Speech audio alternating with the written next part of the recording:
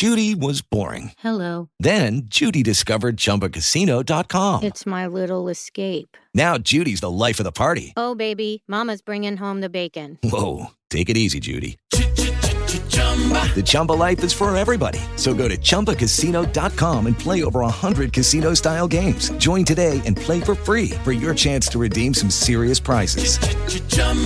ChumbaCasino.com. No purchase necessary. Void where prohibited by law. 18 plus terms and conditions apply. See website for details. And welcome back to Jim Strader Outdoors for hour number 2 of tonight's broadcast. We're talking tonight with Wes Thomas, professional bass fisherman from Southern Indiana. And Wes, we did some coverage last week in the second hour about a controversial development down at Lake Cumberland. And I had Edwin Nybert, president of the League of Kentucky Sportsmen, and Benji Kinman, former fisheries director for the Department of Fish and Wildlife. And Edwin, can you hear me all right?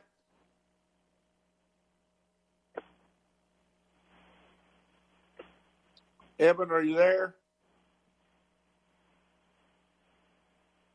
Okay, we'll have to get back to Edwin here in a few.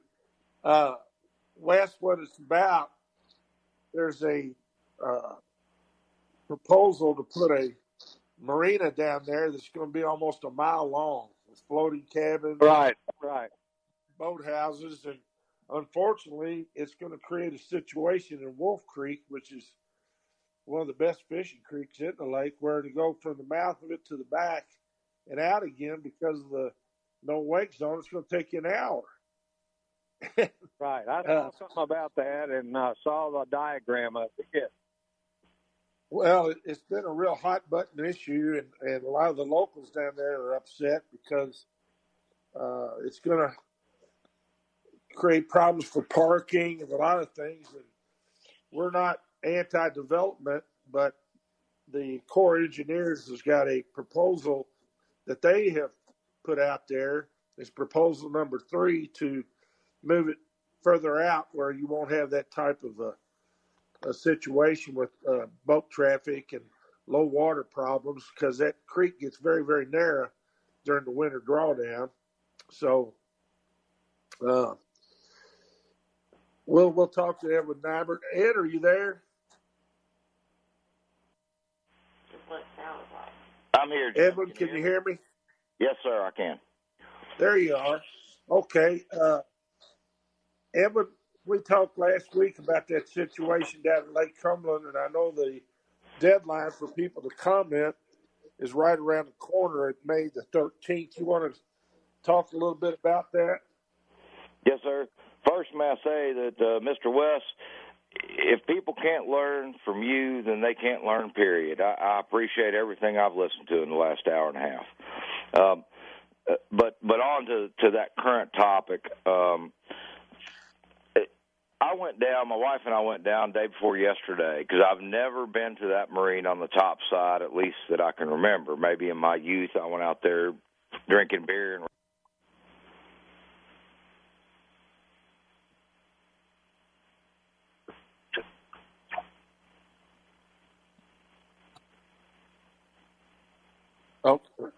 Okay, Wes, I guess we lost Edwin there. He's down at Lake Cumberland. There's bad signal down there at times, so we'll get back to him here in a minute. But, Wes, you can imagine what that'd be like. I mean, the proposal for a mile-long walkway, right, in addition to these floating cabins and docks, and it's just it didn't get hardly any support whatsoever in the public meetings that they had. So what we're doing is asking individuals to contact the Corps of Engineers and let them know their feelings about it. And if folks want to learn more about this, they can go to my Facebook page, which is Jim Strader Outdoors on Facebook.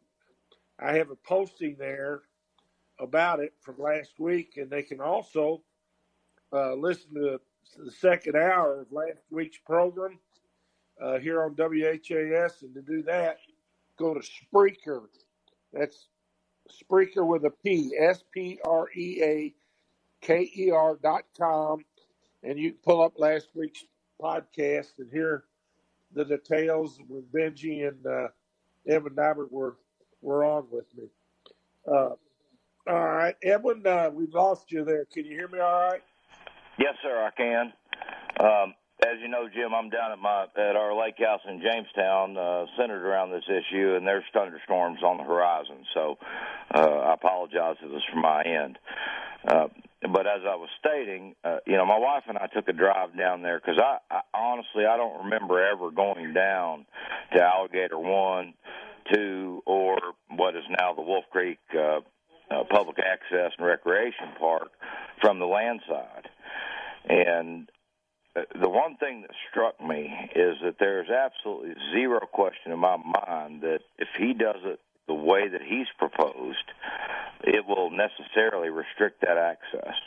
And I'm going to hammer it home with a little anecdotal story here. My wife and I pulled down, and there was a lady in a kayak that was trying her best with all her might. She was only 2 feet from shore, but to get back up to her friends and family is what it turned out. And she was a disabled lady, first time ever in a kayak, and she swore that she wasn't going to do it again after she got out of it, but we yelled at her from the Jeep, look, that was perfect. You did awesome. And I'm worried about the restriction for those people as well as our boaters to get into that ramp if it's done as he's written. And I want to make sure that everybody understands the league's position, my position, is not that I don't want J.D. Hamilton to not be able to develop and make money, but wanting to make sure that he does so with the access, the ability for us as sportsmen and women, if we don't have a boat, to be able to go there and put in. It's one of the only free places remaining. And as Benji pointed out during our show last week, the writing's on the wall. All these marinas that used to be free launches are now $5, $10, or $150 per season, and that will be taken away. And part of my job as the president of the League of Kentucky Sports is make sure that everybody has equal access. And I want J.D. to be able to develop and make his money, but I think that the best option, in all fairness to everybody involved, is the option that's been put forth by the Corps of Engineers as the third option, and that is to move the whole structure out to the mouth of Wolf Creek, still attached to his, I believe it was Alligator 1 that's out there, and still have the mooring, still have the same slips. He's got access that's been granted by the Corps in this, and it just really makes sense. And we need the sportsmen and women of the state and the recreational boaters to realize that even if it doesn't affect you directly, eventually if something like this is allowed to go forward without the Corps' management, then it can happen in your neck of the woods. And our society has always been what I remember Kelly, my natural resources professor in college back in 1991. Kelly Kane was his name. He graduated from Western Kentucky University, and I met the man in River Falls, Wisconsin. But one of his mantras is that we lived under a NIMBY society, NIMBY, and that's an acronym for not in my backyard. And we tend not to worry about anything unless it happens in our backyard. And I implore all the listeners, all the recreational members of the league, members of every club, if it happens here one time, it can happen there. And we need to unite, get behind this, and push the Corps' option on this. Yeah, and again, it's option number 3. And again, folks, if you want to read about this, you can go to my Facebook page, which is Jim Strader Outdoors. There's bullet points there that you can look at, and the contact information for sending an email to the Corps engineers and let them know your feelings on the subject. And you could also listen to last week's broadcast, the second hour, at Spreaker, SPREAKER.com. And we had a detailed discussion about the subject, so you can get your head around it. And they can also access it on the league's Facebook page. Is that correct? Yes, sir. If you go to the League of Kentucky Sportsmen Facebook page, there is questions that you have to answer.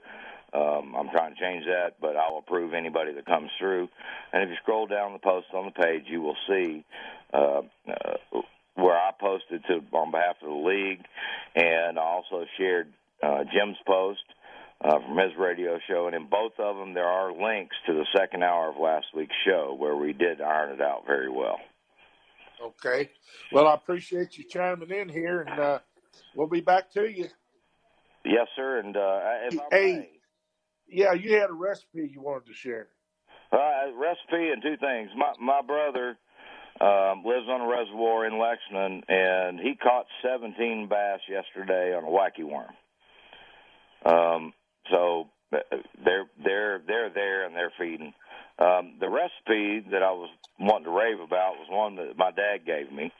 As you well know, we've been down here for a few weeks, and I've been fortunate enough to fish with Rich Edlin at Striper King, and we limited out some really big fish. And my dad told me to take one of the upper loins of those stripers and slice them into medallions about the size of a sea scallop, and then drop it into a pot of boiling water with Old Bay is what I use, or whatever your seasoning of choice is, and cook it for about 25 to 30 seconds and pull it out. And I'm not lying to you, Jim. As Rick told you, I was in there eating again when he called me back. It is so delicious whenever you put it in cocktail sauce or garlic butter. It is just the texture and the slightest taste of that shrimp. It is unbelievable. That's cool. I'm anxious to try it with some other solid white fish, like a largemouth or a small. I do that with bluegill fillets. They're excellent that way. Just, cut them in strips where they'll cook thoroughly, and it's delicious. Real quick, Evan, before you go, fishing down at Lake Cumberland, crappie's still very good, the reports I'm getting. Yes, sir. Our house here, where I'm sitting on the back porch right now, is on Greasy Creek. And actually, the other evening, I was sitting out here, and I saw a boat lights come down, and I yelled from them from the porch, "What y'all? How you doing?" They said they're loading the boat with crappies, and they said they were all on second spawn. And I think I was actually on the phone with you whenever that happened. But these are the old school guys that had the Coleman lanterns tilted off with strings on the side of the John boat. And they said this is the second time that they've seen eggs in their catch. And then when my wife and I drove down to LCM the other day at the cleaning station, there was a guy, and he had a bucket full of crappies, and he was saying that they were spawning again as well, too. And you add that in with the fluctuation of water temperature, the smallmouth have just been off and on, off and off, off and on. But, we're creeping back up with these last 2 70-degree days. Well, I think the next couple of days will probably be really well for those spawning smallies suspended. We did really well with them on alewives and gizzard shad, but we did catch a couple throwing some I like to call them the original Rapala colors, just a black top with a silver side, 6-inch shad wrap off the bow of the boat as well. Okay, good. Well, I appreciate the reports, and I got to go to break here, folks. This break is presented by SMI Marine, 11400 Westport Road, just north of the Gene Snyder, Starcraft Center console and deck boats, Falcon Bass boats, and the new line of low aluminum boats. Go see them. And remember, you never get soaked by my friends at SMI.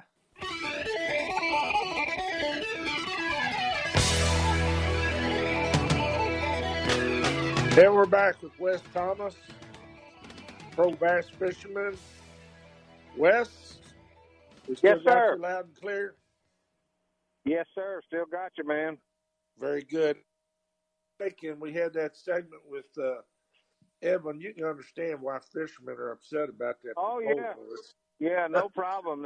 They need to get behind that. And sounds like he's on top of things, Jim. I don't know. It's probably not it's not his call, but at least I think you guys are headed in the right direction.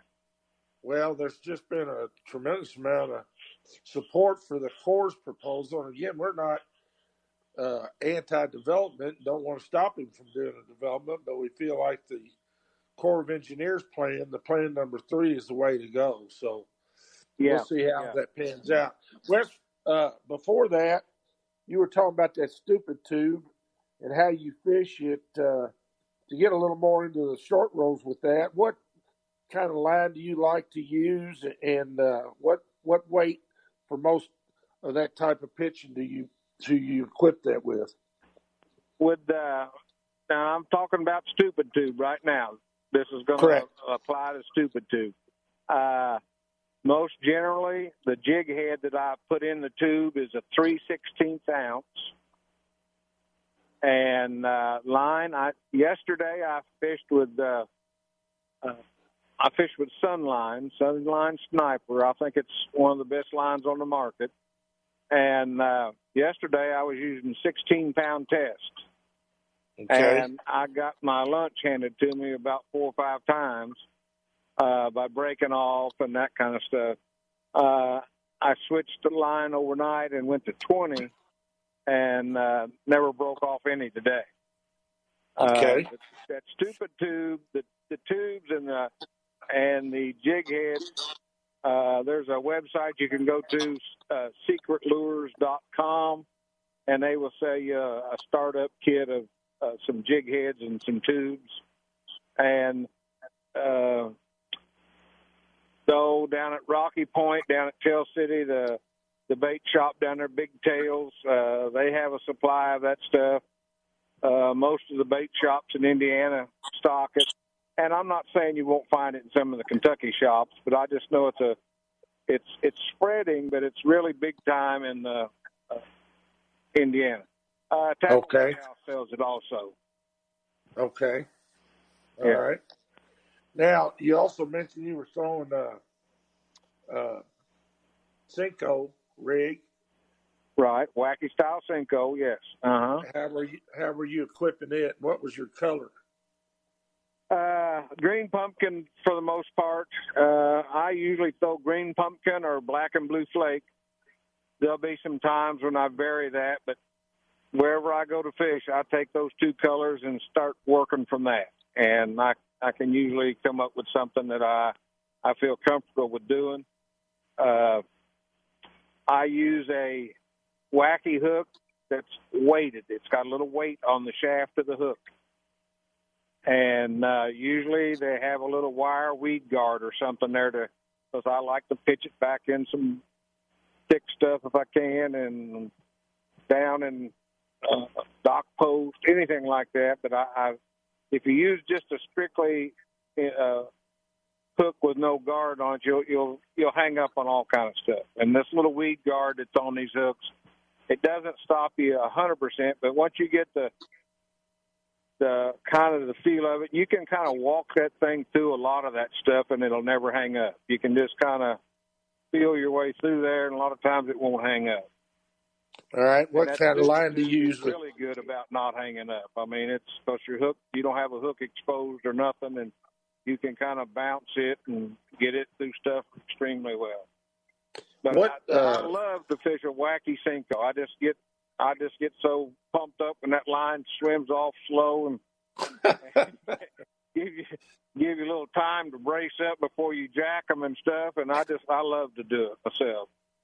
Around weeds, wood, whatever. It doesn't matter. Lay down logs. It don't matter. What line are you using with that? I'm using the Sunline also. Most generally, for most of my fishing, I'll use 16-pound test. Okay. That is for pitching, flipping, spinnerbait, and it don't matter. That's what I'm going to throw most of the time. Right. Now, okay. Hey, Wes, we got to go to the break. Okay. I'll be back after this break. It's presented by Moss Hill Properties, Hart Realty. Paul Thomas is the broker there, and they'll do a great job selling your outdoor property, and he's got tons of outdoor properties listed. You can check all this out at MOPHART Realty.com. And we're back with that Bassin man, Wes Thomas, fresh back from Kentucky Lake to Lake Barkley. Hey, Wes, I know you were, several of you guys went down there in separate boats, of course, and you said they caught their fish on a variety of other baits. What was the hot bite for them? It varied a little bit, but there was a couple of them had caught some on buzzbait. A chatterbait worked pretty good for two or three of them. A lot of them like to throw a chatterbait, and there again around the edges where they might see a few yellow flowers, or I don't know what that little dead brown grass is in the edges, but stuff like that. And maybe around the dock post where they was throwing those. A few people caught some decent fish on a Ned rig. That 5-pounder I caught was on a shaky head, but I had a Magnum shaky head worm on the jig head. And it's just a bigger style of the little finesse worm. It's just a bigger, fatter, a little bit longer one. And I caught it out on a little bit of a sloping point that didn't break off necessarily fast on either side, but it had chunk rock on it, and it was coming out of a little spawning bait, and that's when I caught that best fish I caught. And like I say, it had spawned out, and it just pulled out to that point to do what it does before it gets on with the program after the spawn. So Yes, sir. yeah. Well, that's good. I had several friends of mine mention they had real good buzzbait bites down there this week, and again, I think that revolves around all this shallow water activity that the fish are engaging in right now. What you as you know, I've said for many, many years, folks, it's May. If you can't catch them in May, you probably just can't Right. catch them. Right. Exactly. You know, I haven't had the opportunity to go over to like Patoka yet, or up to Lake Monroe over in Indiana. And I know we were talking to the gentleman about Cumberland. It's been on fire, but Patoka and Monroe and some of the other smaller lakes over in Indiana have really they've been wall bashing them over there, buddy. I mean, doing really well. And the fish are up shallow, very accessible. I know a swim jig has been working well. A buzz bait and a spinner bait's been working. And like you say, in May you can catch them. I mean, you don't have to have real fancy electronics and sit out there somewhere off of a break or somewhere. You can just go down the bank lines and look for a specific cover, and you'll catch you some fish. Yes, sir. Hey, Wes, we got a caller on here. It's all right.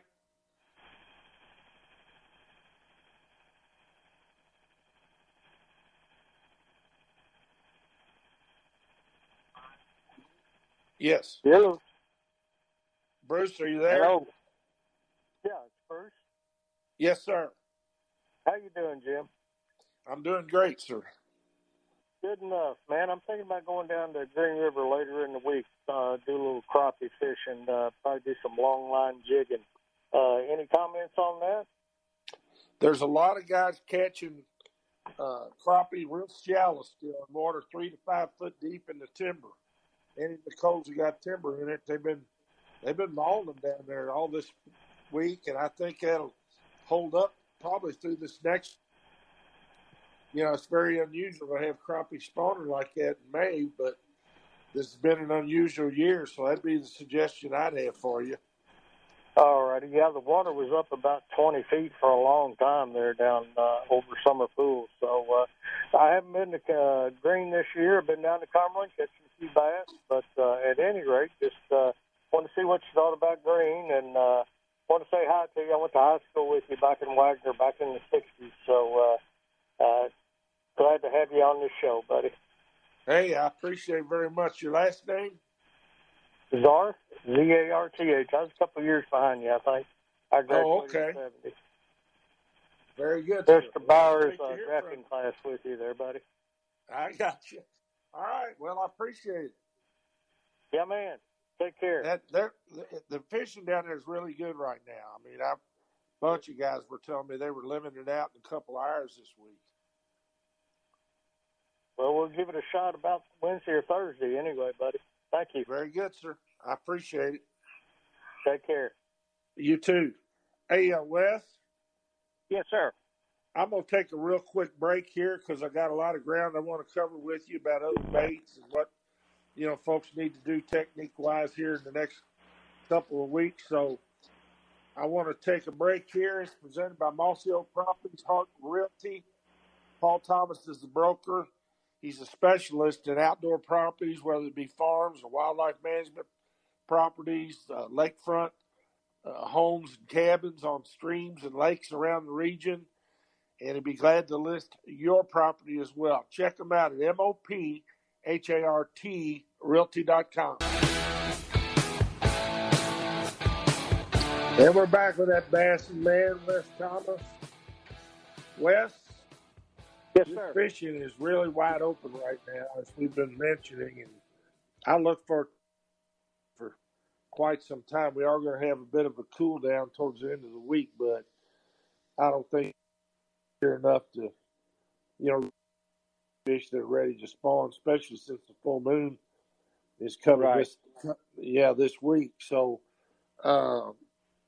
let's talk about some bait selections beyond what we've already talked about. That one of my favorites is topwater bite, and early and late in the day or on cloudy days, you can draw fish out of some of those bushes and places if you dance on top of their head, if you will, right at the edge with a topwater. And I love chugging type baits. You need a good walking bait, something like something that's going to walk like a Zara spook would walk or something. Right. You need to, and it doesn't hurt to throw a pretty good size one, because a lot of you might only get a limited number of bites in a day with that type of bait right now. But most generally, the ones that bite are going to be really good ones.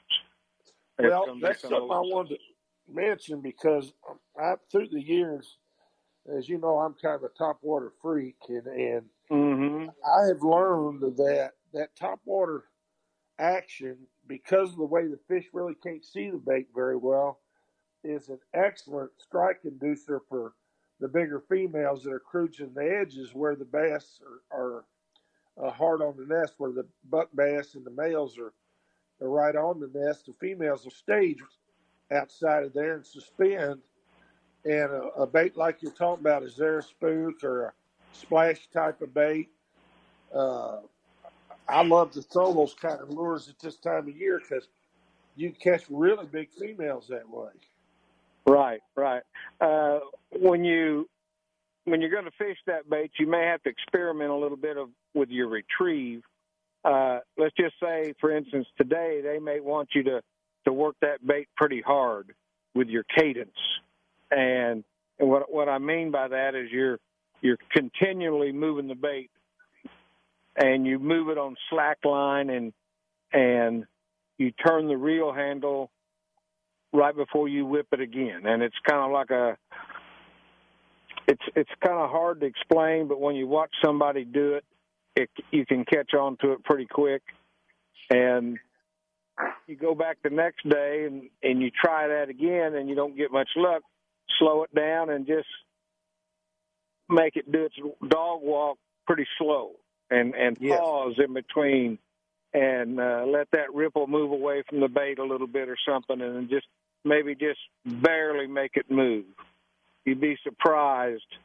I was doing that one time. I'm just thinking out loud here, but I could see every once in a while my bait, there would be a boil underneath my bait. They weren't coming up and hitting the bait, but they were boiling under the bait because I could see the boil and my bait would rock a little bit.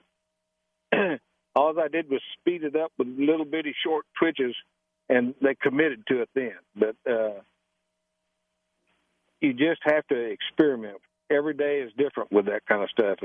And a pop-ar will work really good of drawing fish out of bushes or up from and we're talking about shallow water, that big walking dog. If the water's halfway clear, you can do that over fairly deep water and get them to commit to it and bite it. I mean, they'll come up and get it. Absolutely. favorite lures is a chug bug because you can walk it like a Zara spook, and yet it's got the action and flash that really tends to trigger a lot of strikes. And another technique I like a lot, and it's especially true around isolated cover, is just the old standard floating Rapala or AC shiners. Sure. And I love to throw them to that cover and just barely twitch it, almost like you're shaking that bait, and let it sit. Right. And buddy, if he's there, he generally speaking, he's going to nail that. I mean, I call throwing a Mickey, you know. And don't forget, the hollow body frog now too. Whether it be the popping style or the walking style.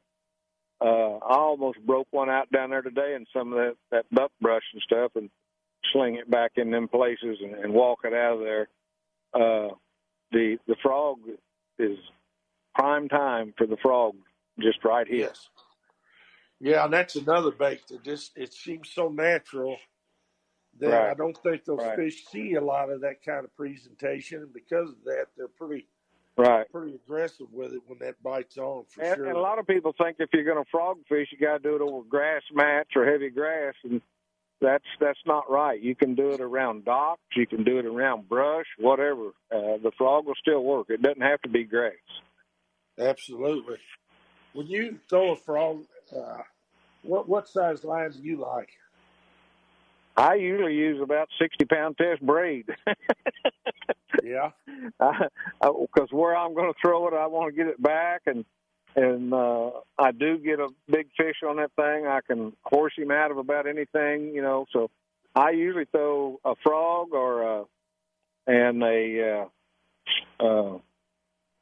it'll come to me here in a minute. Man, terrible to get old, Jim, and you forget stuff. Well, it'll come to you here in a minute. But I throw it on braid, and there again, sometimes I'm throwing a popping frog to where the front of it's shoveled up and I can pop it, or the other times I want the front of it to be come to a point, and I want to actually walk the frog a little bit without and it's coming time. Those bluegills are going to start coming into nest and stuff like that. And usually what I do is I throw something with if the bluegills are out there, I like to throw a frog that's got a yellow belly on it. Maybe just a little hint of orange or a little red with it. And if I'm fishing and I think the shad are in the spawn or anything like that, I throw one with a white bottom on it. Okay. I don't know if that's, a have-to case, but that's just the way I approach it, Exactly. Well, one of the things I do want to pass along to folks, too, in this regard, you're talking about the bluegill. You will seldom see a bluegill bed that doesn't have one or several very nice bass patrolling those edges, picking off the small bluegill and or shad that are in there trying to eat the eggs. Right. I looked all over down there at Barkley and stuff. I kept looking for bluegills around the docks or back in some of the cuts, and I wasn't seeing any bluegill at all. I mean, none. And I went back in a little shallow cut and got back in the back of it, and there must have been 500 bluegill back in there from 2 inches long to 3 or 4 inches long. I don't know what they were all doing in that one cove, but I got to looking, and there was 3 or 4 bass in there about 12, 13, 14 inches long swimming around, and I know what they were doing. Yeah, there's no doubt why they were in there, but that was the only place I saw any bluegill at all was in that one little pocket, and there was bass in there with them, but I didn't see any big ones with them, but I just saw small ones. Right. Well, anytime I see a bluegill bed, I always try to throw a topwater because if they're watching, that's where that topwater shuddering technique I was talking about with a twitch type of bait, man, it's deadly. Of course, a fluke's really good in that situation as well. That's one we hadn't talked about. And I love to throw a fluke. I love to be able to, it's got the same kind of erratic action as a walking bait on top, but a lot of times take it a little more readily than an actual topwater lure. And I like to throw that on braid myself because I can set the hook easier. Right. You'd be surprised, in spinning rods anymore, I mean, you can put 10 or 15 pound test braid on that thing and then put a fluorocarbon leader on the end of it for a little ways. And you can throw that thing a half a mile and you almost never get any kind of a loop or anything in your line where you're having to fool with that on a spinning rod. And it gives you an opportunity to set the hook really good and pull some fish out of places you might not do it if you were fishing with 8 or 10 pound test mono or something.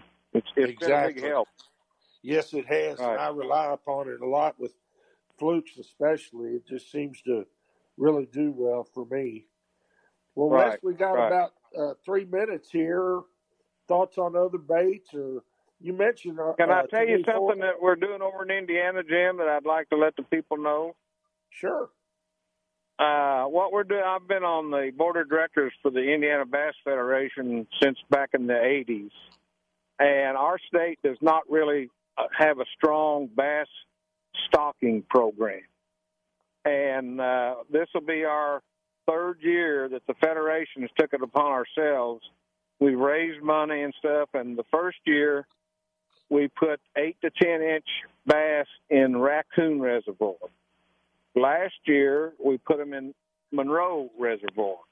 And the way we did that at Monroe, we did it when there was going to be a tournament there, and we gave anglers plastic bags full of bass with air in the bag, and they dispersed them to wherever they went their first fishing stop. All right, how do people get information about that real quick? You can go to the Indiana Bass Federation and pull it up. We have a GoFundMe account in there and stuff, and we're getting ready to do Monroe. I mean, we did Monroe last year. We're going to do Patoka here in about the next month. So we're raising money to do that and trying to keep the fisheries up. And like I say, we're putting bigger fish in there so the survival rate will be high. I see. Well, Wes, I really enjoyed visiting with you tonight and appreciate it as usual. Folks, we'll be back here, same place, same time. God bless everybody.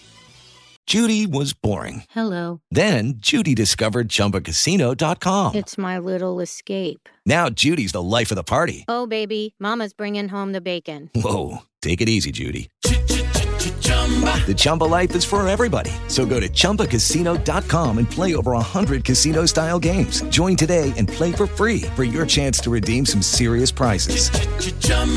ChumbaCasino.com. No purchase necessary. Void where prohibited by law. 18+ terms and conditions apply. See website for details.